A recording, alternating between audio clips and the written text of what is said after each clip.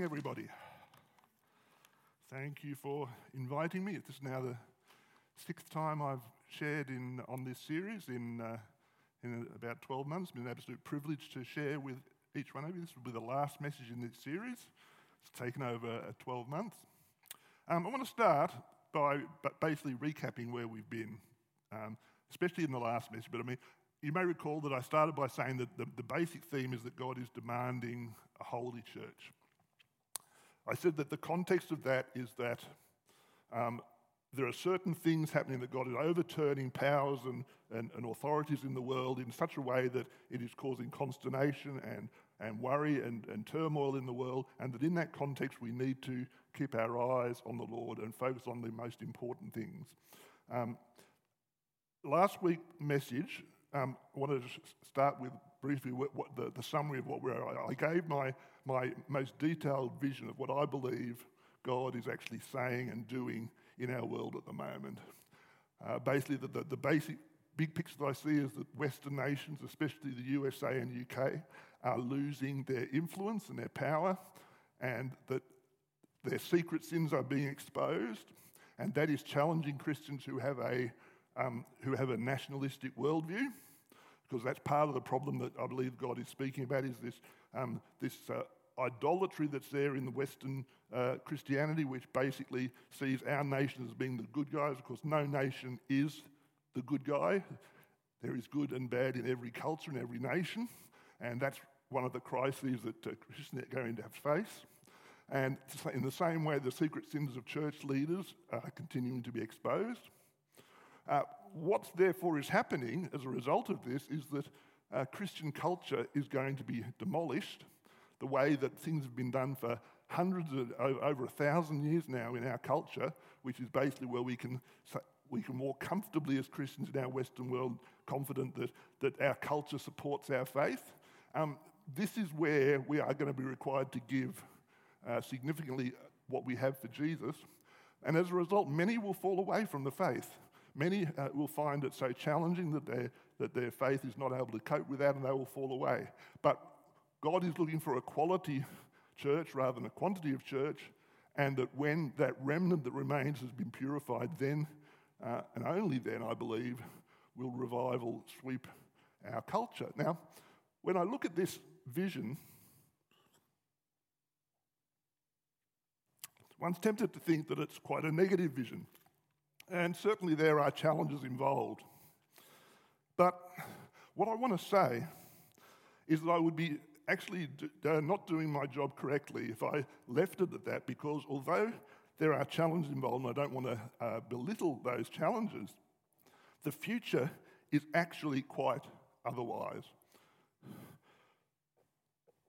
This message is entitled, "All Creation is Waiting," and that's a word that God gave me a few months ago when I was sitting in the theatre waiting for my son to perform. And God just dropped that word in my heart. He said, "Tell my people that all of creation is waiting." I'll tell you about what that means in a few moments. But basically what I'm going to say is that for those who take up the challenge that God is throwing before us at the moment, who take seriously God's demand for holiness, at the current time, there is a future which is so unspeakably glorious, so amazing, not only in the next life, but in this life, that you would not believe what is coming. So let's pray into that right now. Heavenly Father, we ask you to speak into our lives and show us this vision of your future, this carrot that you dangle before us to walk in obedience to you, Father. Pray that my words might be honouring to you, and that our hearts might be open to what you have to say. In Jesus' name, amen. Okay, well, let's start with scripture from Romans chapter 8. Scripture that we probably know fairly well, but I've sort of paragraphed it slightly differently the way often it's read. Because that's how I think it is what we are. Oh, that's small writing. I must be getting old if I can't read that very easily. Okay.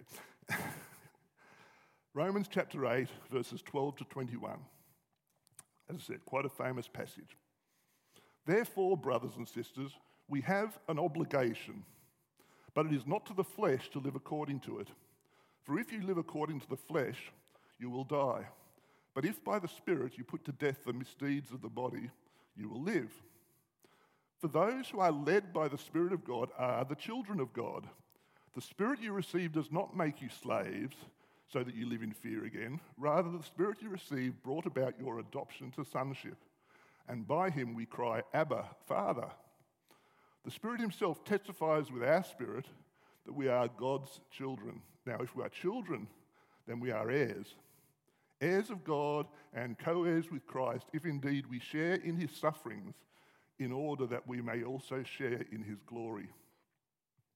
I consider, says Paul, I consider that our present sufferings are not worth comparing with the glory that will be revealed in us. For the creation waits in eager expectation for the children of God to be revealed. For the creation was subjected to frustration, not by its own choice, by the will of the one who subjected it, in hope that the creation itself will be liberated from its bondage to decay and brought into the freedom and glory of the children of God. Now, you'll notice there, basically, expressed in 3 simple paragraphs. And each of those paragraphs represents one simple point that I'm going to draw out today, because I believe God is speaking to us. Well, the key verse, as you know from the text and from the word I said at the beginning that God told me to share, the key verse is that for the creation waits in eager expectation for the children of God to be revealed. So, see, that's where my message comes from. All creation is waiting. Now, you know, I've been a Christian 40-odd years. I must have read this passage hundreds of times, and as maybe many of you have as well. But when God spoke this word to me only a few months ago, it struck me as being a very extraordinary thing to say. A very extraordinary thing to say. I'd never noticed it. Have you found that with the word of God, as God speaks into your life in a new way, something that you've heard? For the creation waits in eager expectation for the children of God to be revealed. That's me, and that's you, the children of God. And when it says creation is waiting, it's not like, it's not like somebody waiting at a bus stop for a bus that's like, oh, come on, when are you going to come? It's not that sort of waiting. It's eager expectation. The best analogy I can think of is, imagine a friend of yours invites you to see a movie with them, and they say, one of your favourite actors is in it, so come along and see the movie with me. And you say, who is it? Tell me who it is. I'm not going to tell you, but you come and see it. So you turn up there and you say, I wonder who it's going to be. Is it going to be Tom Cruise? Is it going to be, Nicole Kidman? Who's it going to be? And you're just waiting for the movie to start to see who is going to be the star. Well, the message is that we are the stars. We are the stars in a most amazing story that God has planned, the most amazing story that the universe has ever known. Now, you might say, we are the stars. No. Well, okay, we're second stars. Okay, the number one star, of course, is Jesus, but he's already been revealed, right?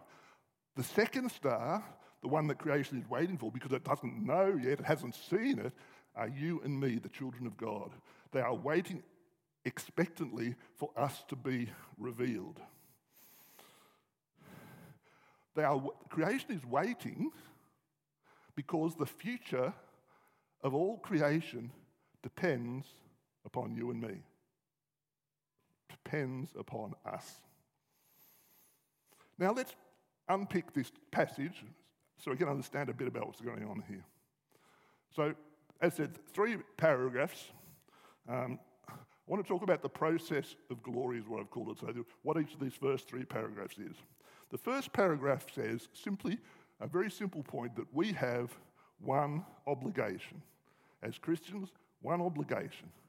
Obligation is a very strong word. It says something that you're obliged or required to do. But there's only one thing, and we actually make Christianity so complicated, but there is only one obligation. As we read in the first paragraph there, he says, therefore, brothers and sisters, we have an obligation, but it is not to the flesh to live according to it. For if you live according to the flesh, you will die. But if by the Spirit you put to death the misdeeds of the body, you will live.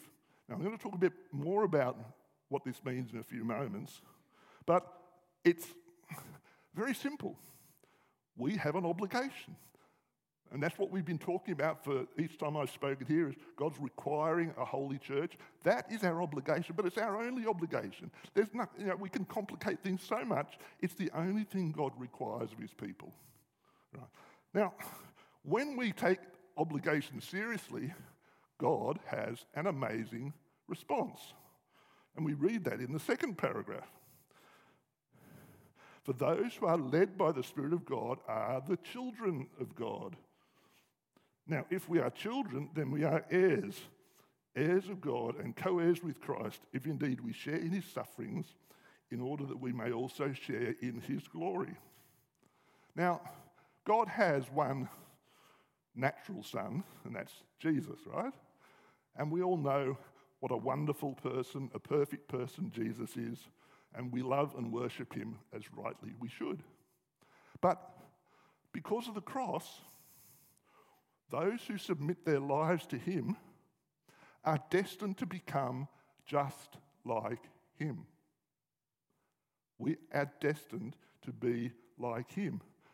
And that's what it means to be the children of God.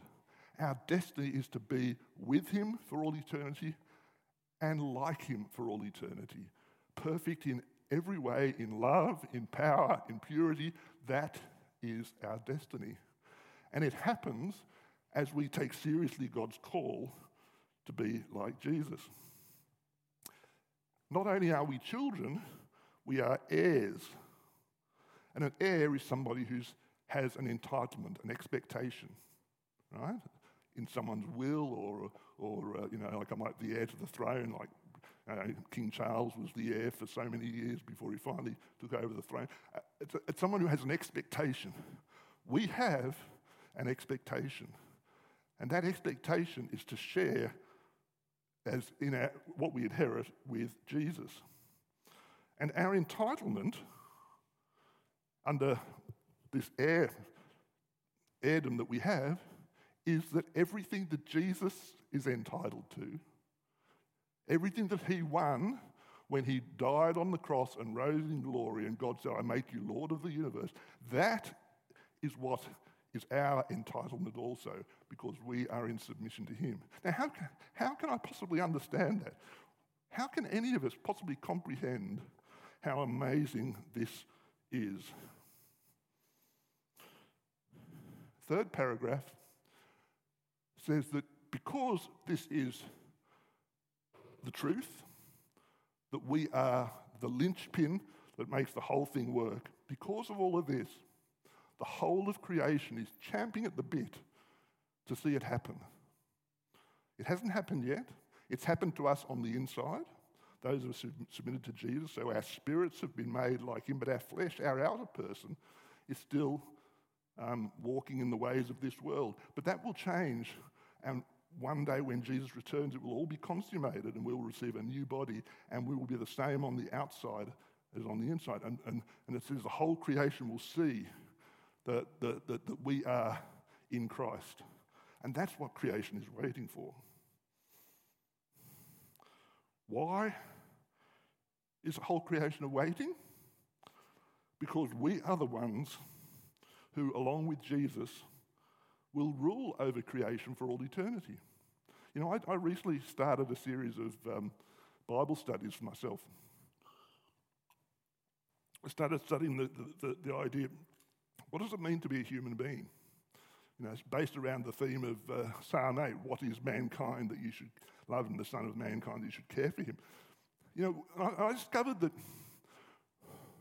that we have actually downplayed the role of humanity so much because we focus so much traditionally on the idea that we're sinful and we say we need to be kept humble, so we keep on putting humanity down. But, you know, the Bible says some amazing things about the role of human beings, that we were created to rule. We are created to rule over creation, right?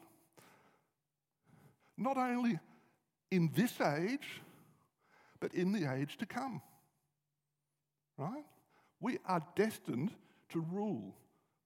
Everything from the distant galaxies, which are billions upon billions of light years away, and huge beyond comparison, beyond imagination, right down to you get out a microscope, and the deeper they go in microscopes looking at atoms, and when I was at school, it was just atoms and electrons and protons. Now they've gone down, they look deeper, and they can find quarks and mesons and all sorts of other strange things which I don't even know what they are. But there is so much to creation, and our destiny is to rule, to reign, to manage this whole process, and that's what our job is for all eternity. And in fact, what the scripture says is that for all eternity, we will have a job to do. Each one of us who's been faithful to Jesus will have a job to do in managing the new creation. That job will be consistent with our gifts and abilities, but it will also, the level of seniority we have, will depend upon our faithfulness in this life. We see that in some of the parables of Jesus, don't we? That you've been faithful in small matters here, be given charge of 10 cities and all that sort of thing. So, if you ever need any incentive to serve God in this life, know that your future in eternity depends upon how faithful you are in serving God in this life. Never be afraid of putting in the extra yards for what God wants you to do. Okay, let's go to the next slide. The one thing which is important, it all starts with us taking seriously our one obligation. As I said, there's only one obligation that we have, and we have to make sure that we do it. And that's the thing that we have been focusing on in the first few messages of this series. Our destiny is to be like Jesus, right? Therefore, this has to be our only priority. As it says in 1 John 2:6 there, whoever claims to live in him must live as he did. It's not a choice, it's not an option, it's the role that we have. There's only one way to live, and that's the way Jesus lived. Our obligation as children of God is to be like Jesus. Now, we can't do that on our own, right? It's patently obvious to me, and I hope it's patently obvious to you, that there's no way in God's heaven that you and I can actually be like Jesus on our own. Therefore, we need to be led by the Spirit, because we can't do it on our own. That's why God has given us the Spirit, so that we can be like Jesus. Jesus was led by the Spirit. How much more do you and I need to be led by the Spirit? You need to be filled and refilled again until you are full. And once you are full, you'll want to be filled more and more anyway. But it needs to be the Spirit of Jesus. I'm from way back, Pentecostal in my experience and in my theology. I believe in the gifts of the Holy Spirit. I believe in the baptism in the Spirit. I believe in all of these, hand waving and all that sort of stuff. It's part of my culture, part of my heritage. But what we need to understand is that being filled with the Spirit has got to be being filled with the Spirit of Jesus, and it's got to be being filled with the Holy Spirit.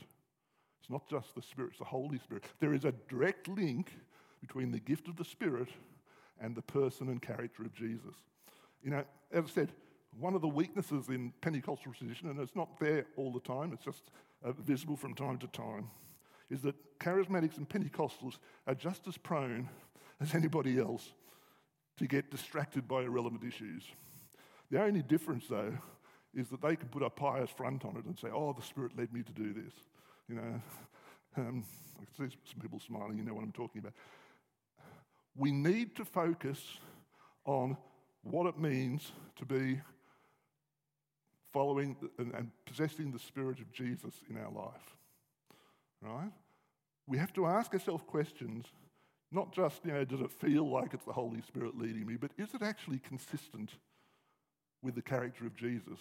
Am I focusing my life on things which Jesus focused on? Am I loving people with all my heart? When a difficult situation arises, am I going the extra mile and laying down my life That's what Jesus did. It's so easy to say, oh, those people, they're possessed by a spirit, so I don't need to worry about them, or this group over there, they don't follow my beliefs, so, I'll pray against them. No, you need to lay down your life for those. That's what Jesus would do, and that's what the Spirit of God is trying to do with us. The challenge through all of this is that if you don't keep on asking yourself the question, what was important to Jesus? And you know what was important to Jesus: loving the outcasts, the poor, the disenfranchised, those who were suffering. They're the ones that were on Jesus' heart, weren't they? So if your focus is not on the things which were important to Jesus, then what you'll end up being is you'll be in danger of majoring, what I call majoring on minors, which I'm sad to say, in my belief, this is the biggest shortcoming of the church worldwide, especially in our Western culture these days, and something we really need to be aware of. You know what I mean by majoring on minors? How we get really passionate about things which actually aren't that important, and the things which really are important, like loving the poor and the needy, laying down your life for people, that gets put in the too hard basket. Why does this happen? Because becoming like Jesus is hard. It costs you something. It costs you something to become like Jesus, to have your inner motives, your inner heart challenged. It is much easier to follow an easier path. The Bible says that we are like sheep. Don't you ever watch sheep in a paddock? They're pretty stupid. I remember I sat and watched some sheep once, and they were walking in a line, and the first sheep, I don't know whether it was bitten by a fly or whether something imagined, it jumped in the air. It did a little leap. Every other sheep got to that same spot and gave the same little leap.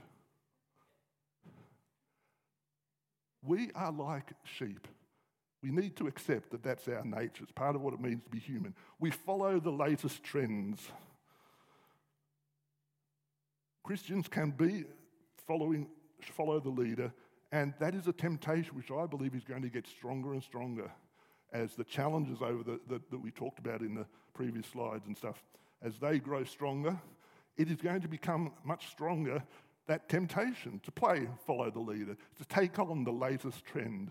I mean, I remember, I've been around as Christianity for a long time. I said, was it 30 years ago it was the laughing trend? Before that it was, there's always been apocalyptic trends, rock music was evil, that was what it was in the 80s. It goes on. There are all these trends which go on, which all of them have a kernel of truth in them. But Christians, get on the bandwagon and don't be someone that majors on minors. Keep your eyes on Jesus. Keep your eyes on what he's saying, that he's demanding that we live a holy life, that we take seriously our destiny. So what's the conclusion of the matter? Paul was very realistic. Let's have a look at the scripture which I've got up there. Next slide, yeah. The end of chapter 8, Romans says some words, very realistic view. Who shall separate us from the love of Christ? Shall trouble or danger or hardship or persecution or famine or nakedness or sword? No, in all these things we are more than conquerors through him who loved us. For I'm convinced that neither death nor life, neither angels nor demons, neither the present nor the future, nor any powers, neither height nor depth nor anything else in all creation will be able to separate us from the love of God that is in Christ Jesus our Lord. Paul's vision is very realistic. He doesn't say, over all these things we triumph, as if we can somehow wave a magic wand and there won't be any of these things. No, he says through all these things we overcome. Paul went through all these things. The reason he listed them on his list was that he went through them in his life. And he proved that they were totally irrelevant. He busted through them in the power of God by saying, I don't care what I experience, I am overcoming through these things, and I'm proving through all of these things that my God is stronger through me than any of the powers of darkness. That's the attitude that we need to have. We triumph because Jesus is our example, and he went through suffering and death and came out on the resurrection side. I just mentioned briefly something which I think is important. A couple of months ago when I was reading through John chapter 11, you know the story of Lazarus. God gave me a quite strong prophetic word. I believe we are living in the days of the Lazarus church. We are living in the days of the Lazarus church. What do I mean by that? If you read the story closely, Lazarus was sick. And everybody said to him, Lord, Lazarus is sick. Please go and heal him. But Jesus didn't go and heal him. Why? Why didn't he go and heal him? He was waiting for him to die. Mary and Martha, two of his closest friends, both had the same thing. They said, Lord, first thing they said to Jesus, they said, Lord, if only you had been here, Lazarus would not have died. Why did Jesus wait for Lazarus to die? Because there's a fundamental difference between healing and resurrection. Right? If you're sick, let's say with cancer, and some people I know in our church have suffered that, your focus for healing is on the thing that makes you sick. You want to get cured of the cancer, so you go through chemotherapy, whatever other therapy is recommended, in order that you get healed of that sickness. What you don't worry about is the fact that you might also have diabetes. You might also have overweight problem. You might always have spiritual problems like pride or other things. You're focusing on the thing you want to be healed of. And I think that is the problem with so much of the Christian church today, is that we look at our world, we see that things are not working right. What's the world coming to, as Roz quoted when she was talking about the Elijah thing. And we focus on the things that we see which are wrong. And God's saying, no, the whole thing has to die. The whole thing has to die so that I can resurrect it. And I believe that's what God is saying to the whole of the church today, is that he is waiting for the whole thing to die so that he can resurrect it. And when he does, be part of what God is doing, because it's going to be great. It's going to be great. But there are going to be some that won't go that journey. So let's go to the challenge. All creation is waiting for the children of God to rise up and take their place as heirs of the universe. Creation is waiting for me, they're waiting for you. They're waiting for you to stand up and take your place. All you have to do is take seriously God's demand for a holy church, no matter what the difficulty, no matter what the cost. You have to give all that you have. We made that clear last week.